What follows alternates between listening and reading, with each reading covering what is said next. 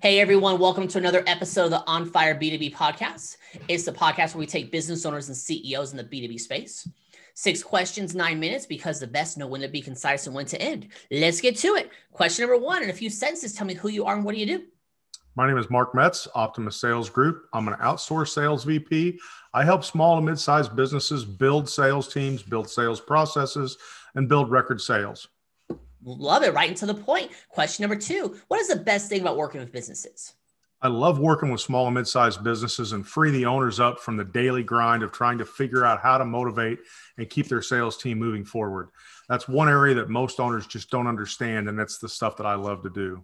Absolutely. Their question number 3. I'm hearing from other top executives and owners that using quotes and testimonials from clients increase conversions and sales. What are your thoughts?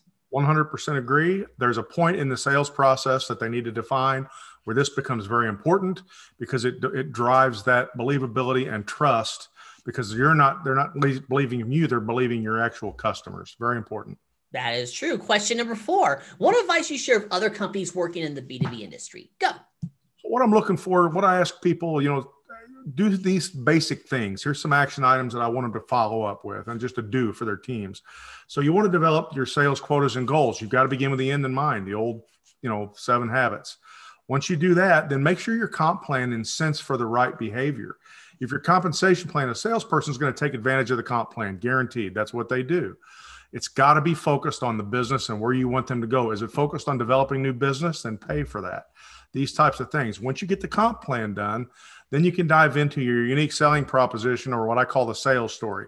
What makes you different? Why are you different? How do you actually help the customer? Refocus your message, not on the company. We've been in business 40 years. They don't care. Maybe later, but not early. How do we help them with their lives? How do we enrich our customers, make their jobs better, make their lives better, right? So once we do that, then we create a sales process to focus on those items. How do we lead the customer through the buying journey? A lot of customers have a buying process. We need to have a sales process. They need to meld. Our sales process needs to lead them down our path so we can show our value at the various steps of their buying process, right? So you can't always make a move to your sales process, but if you can, boy, it sure helps you. If you don't have one, you're going to revert to them, and that's going to put you at a disadvantage. So then once you do that, then we have to develop some of the sales metrics and things to make sure the team understands what's required of them, what they need to do to be successful. I recommend each salesperson put together a small business plan on their own. Here's your number. How are you going to get there? Well, I'm going to do these many calls a week. I'm going to have this many face-to-face, this many new conversations with customers, this many lunch and learns, whatever it is, have them write that down. Those are their goals. Then you create it. You have to put this into a CRM, customer relationship management system. Very important. Track the activities. The numbers are the bad guy. The owner is not. You said you were going to do this. You said you were going to do 3 of these. You only did 2. Yeah, you think that's part of why your numbers are down. Or if they do all of these activities and they're still not making their numbers, the activities could be suspect. You got to dive into what they're doing to make sure that fits. So once you have all those done, make sure you create a solid, what I call the pipeline forecast. You have to log the actual opportunities that they find and make sure that those are moving through your sales process to close or lost, right? And then you can also see what their close ratios are. Well, you brought in 10, you closed 3, not bad. How come this guy's closing 6 out of 10? You don't do it that way, but I mean, you look at the differences between people and you use those ideas to help bring the whole team up. So if you have a good solid sales process, everything else flows from that. But there's several steps in there that I just talked about that they really need to do. And if you look at all of those holistically, you're going to create a much happier and engaged sales team, which is really what you're looking for. So let me ask you this. What makes a good comp plan? Well, I've had good success, and it varies by industry. I like about a 50% base, 50% commission. You need to pay more for new business than you pay for existing business. I've had companies say, well, we don't pay anything for year 2 for existing business. Well, do you want the salesperson engaged? Are other opportunities going to come down the road? So you do need to pay that residual. If that customer keeps coming back, and it depends on what the product is, right? Mm-hmm. But if that customer can keep coming back, you want that salesperson engaged in that relationship to make sure that they get something for doing that. Otherwise, like I said, they're going to take advantage of this comp plan. If you only pay for that new business and pay nothing for the residuals, you better have somebody else make sure there's a customer success team or something keeping that customer happy, because your salesperson is not going to engage that person ever again, because they're always out looking for brand new. So you pay for what they need to be doing. That's one of the toughest parts of a sales team, to create a happy team. Right. Perfect. Love it there. Let's get to question number 5. What other top CEOs and business owners in the B2B industry, like yourself, would you like to acknowledge as a leader and should be a guest on my podcast? I would like to recommend Debbie Corey. She's a B2B CFO. She's very, very good at what she does. She's a strategy expert for managing cash, and she's not a bookkeeper. On a true CFO level, she will come in and help you with all of those aspects. Barry Gleason is another good guy. He runs Rockefeller Habits, which is very, very good business system. It's a business process system. He's a very sharp individual, a lot of expertise. Then we've got, Terry actually just retired, so I won't recommend him. Well, you can still say they're awesome though.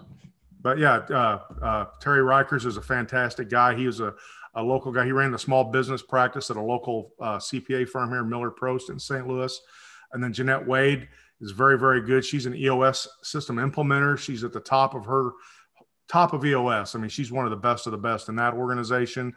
An operating system on how to run your business. Very good person. She does a lot of speaking engagements, very dynamic.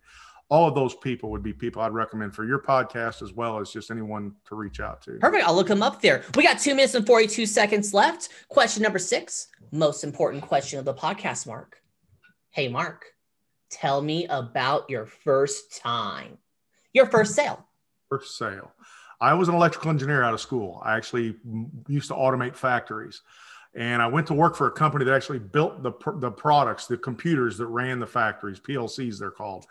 And I was an app engineer for them for a couple of years. The boss came to me and said, "Hey, why don't you move into sales?" I'm like, "Oh my Lord, salespeople suck." He goes, I said, "Why would I do that?" He goes, "Well, you're going to make a lot more money and you're going to have a lot more freedom." I said, "Well, heck, Harold, you had me at money." So I moved, and I started in July. They said, "Oh, first 6 months, if you can do $750,000, I focused only on the customer, what their needs were and what they needed to accomplish and how to make their lives better. Just the stuff I just talked about." And I did a $4.5 million sale of the first 6 months of my sales career, and set this big record and all kinds of stuff. And it kicked me off. And I've loved sales ever since, because you don't have to be you don't have to be that slick Willie salesperson. You can be a professional salesperson and take care of your customers. Love it. Love it. Mark, you got 1 minute and 32 seconds left. Promo time. Ask me a question, talk about the weather, or since the best know when to be concise and when to end, we end early. Go. Oh, I just love what I do. I just thank you for having me on your show. It's fantastic. It's a great show. People need to listen to this. You always bring it. I mean, you bring the value. It's short and quick, and the way I like it. I mean, a lot of salespeople are ADD, I say. I'm one of those. So yeah, I'm good. I mean, you can reach out to me on my website. Just, there's sales acceleration people like me all over the country. So if you want to try to find someone in your own backyard, you can do that just by looking up sales acceleration. Perfect. You pulled it off. 6 questions in 9 minutes, because the best know when to be concise and when to end. Your website, say it real quick. www.optimussales.com. In the description, it's magic. Mark, thank you so much for being on. Tip of the hat to you. Yes, sir. Thank you. Enjoy. You're welcome. And for everyone else watching or listening, make sure you check out more episodes of the On Fire B2B podcast. I am Bob Clark. Y'all have a wonderful day, and I'll talk to you later. Bye.